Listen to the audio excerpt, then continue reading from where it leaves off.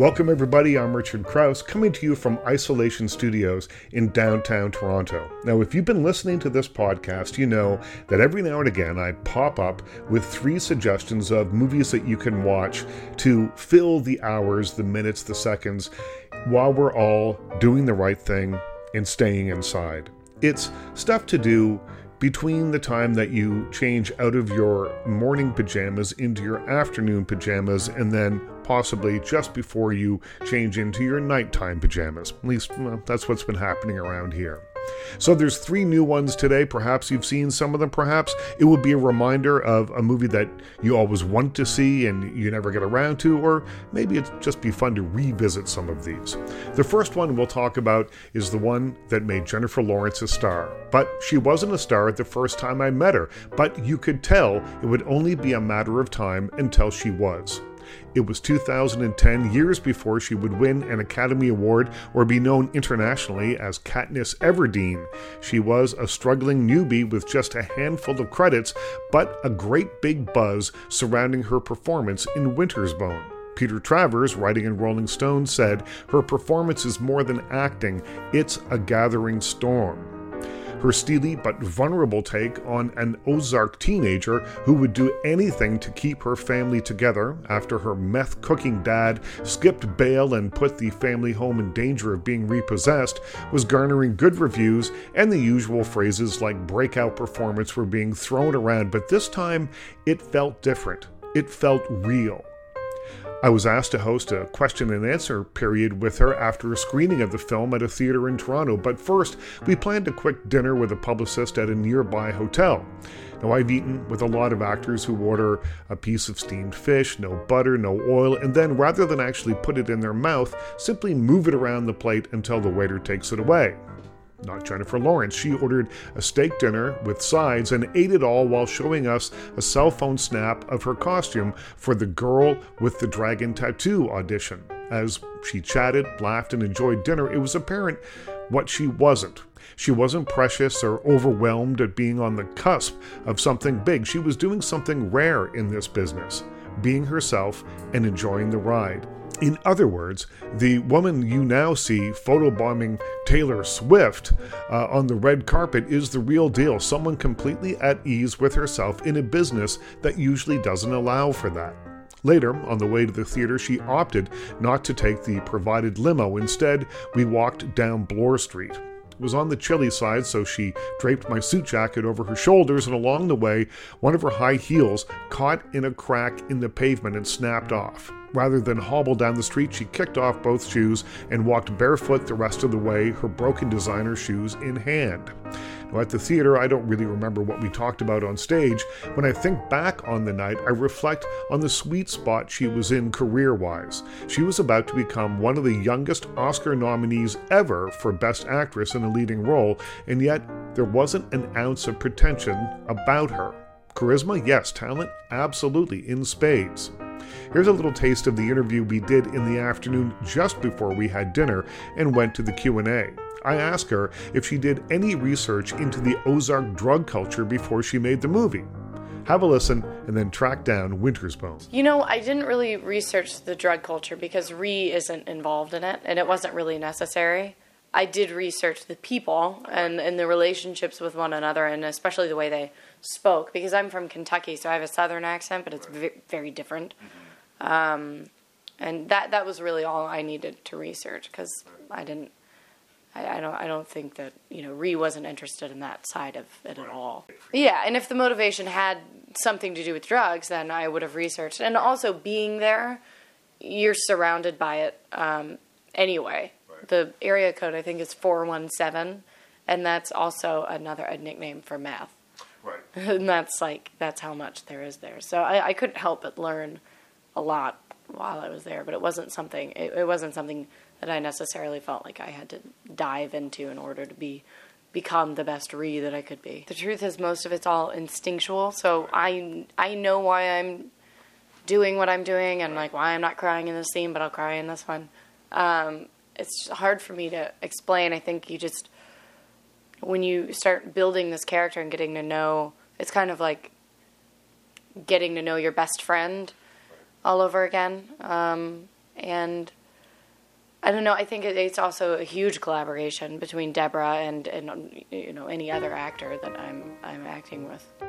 Few tales of sex, drugs, and rock and roll contain as much sex, drugs, and rock and roll as the tawdry tale of the Runaways, an underage all-girl rock band. They billed themselves as genuine jailbait, spawned from the Sunset Strip's late 1970s seedy underbelly. They imploded in 1979 after 4 tumultuous years. The Runaways, a film written and directed by former Video Helmer Floria Sigismondi, is set back when you could still drink a bottle of stolen booze in the shade of the Hollywood sign without being arrested for trespassing. The movie focuses on 2 glue-sniffing, glam rock-obsessed tough girls named Joan Jett, played by Kristen Stewart, and Cherie Currie, played by Dakota Fanning.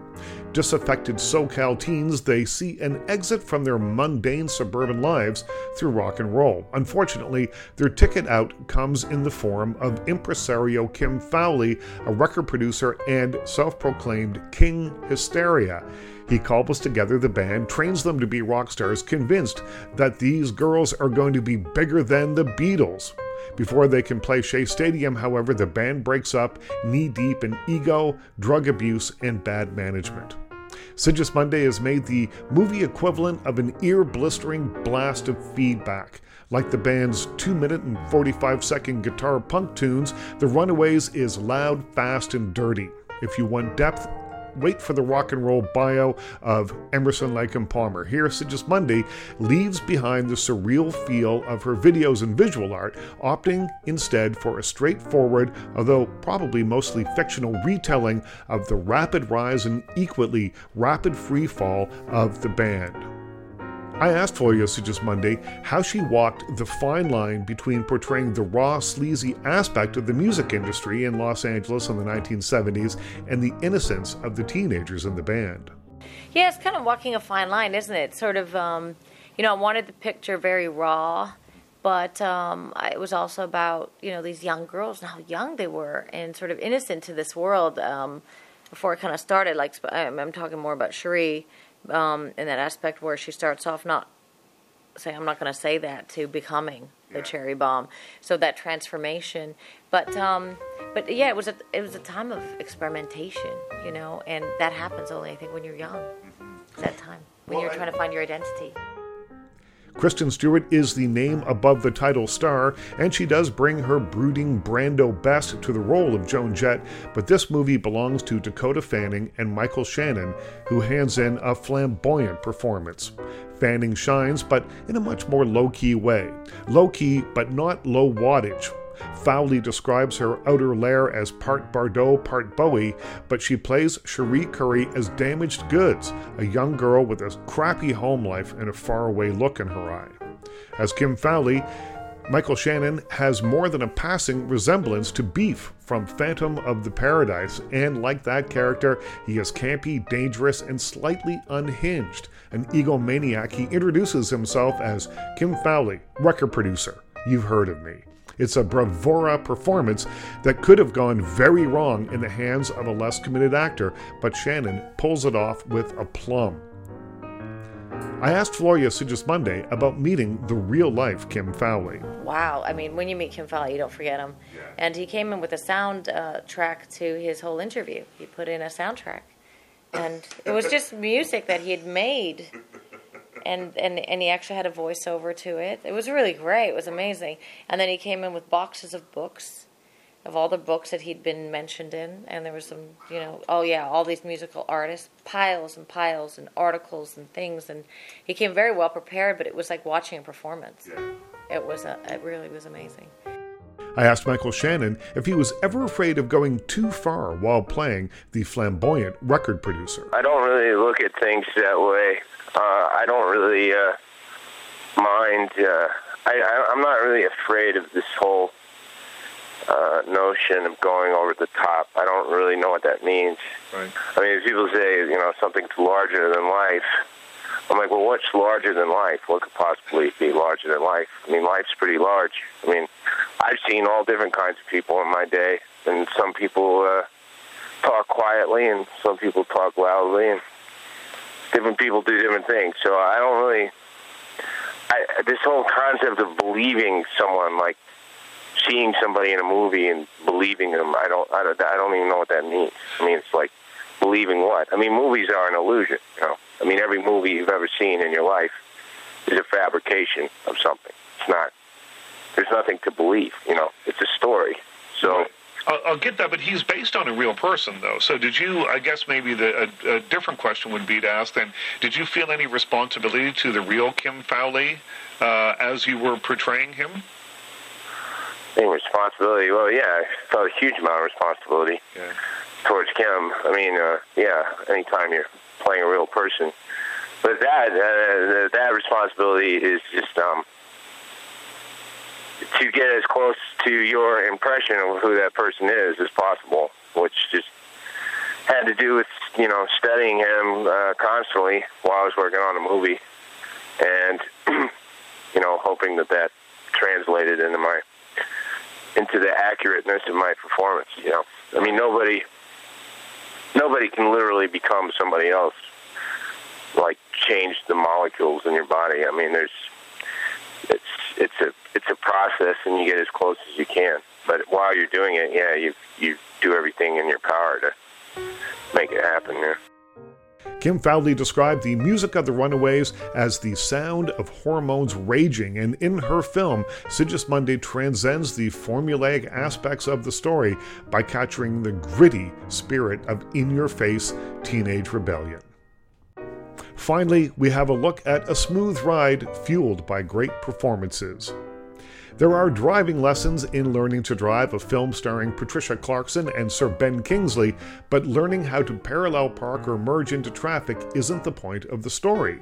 Clarkson is literary critic Wendy, a recent divorcee who hires Darwin, played by Sir Ben Kingsley, to teach her how to drive so she can travel to upstate New York to visit her daughter. Still stinging from the separation, she learns to navigate Manhattan's mean streets as the unlikely pair form a bond, teaching one another about life and love. Learning to Drive is a Prius hybrid, a well-meaning movie that isn't as flashy as other contemporary models. It is, however, a smooth ride fueled by the lead performances.